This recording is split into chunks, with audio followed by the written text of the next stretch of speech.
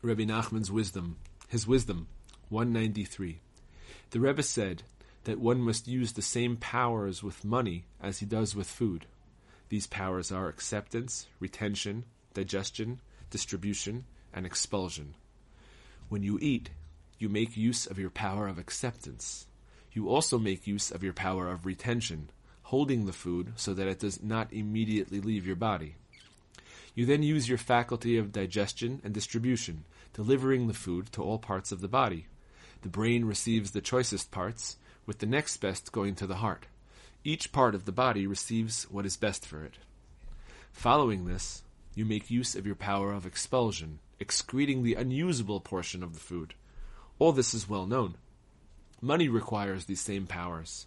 You must use your power of retention and not spend the money immediately.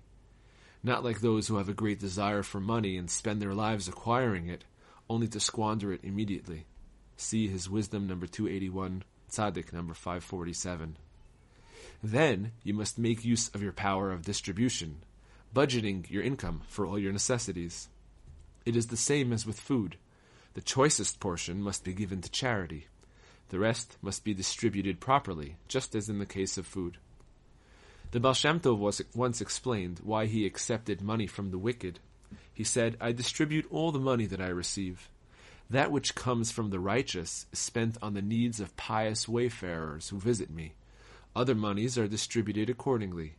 But money coming from the wicked is spent for my horses and laborers. The money might be all mixed together, but it is automatically distributed in such a manner." The Baal Shem Tov was able to distribute his income automatically. The same was true of his power of expulsion. The unusable portion of his income was expelled and used for common laborers and horses. The Rebbe said, "The passion for riches comes mainly to one who does not have a vessel to receive."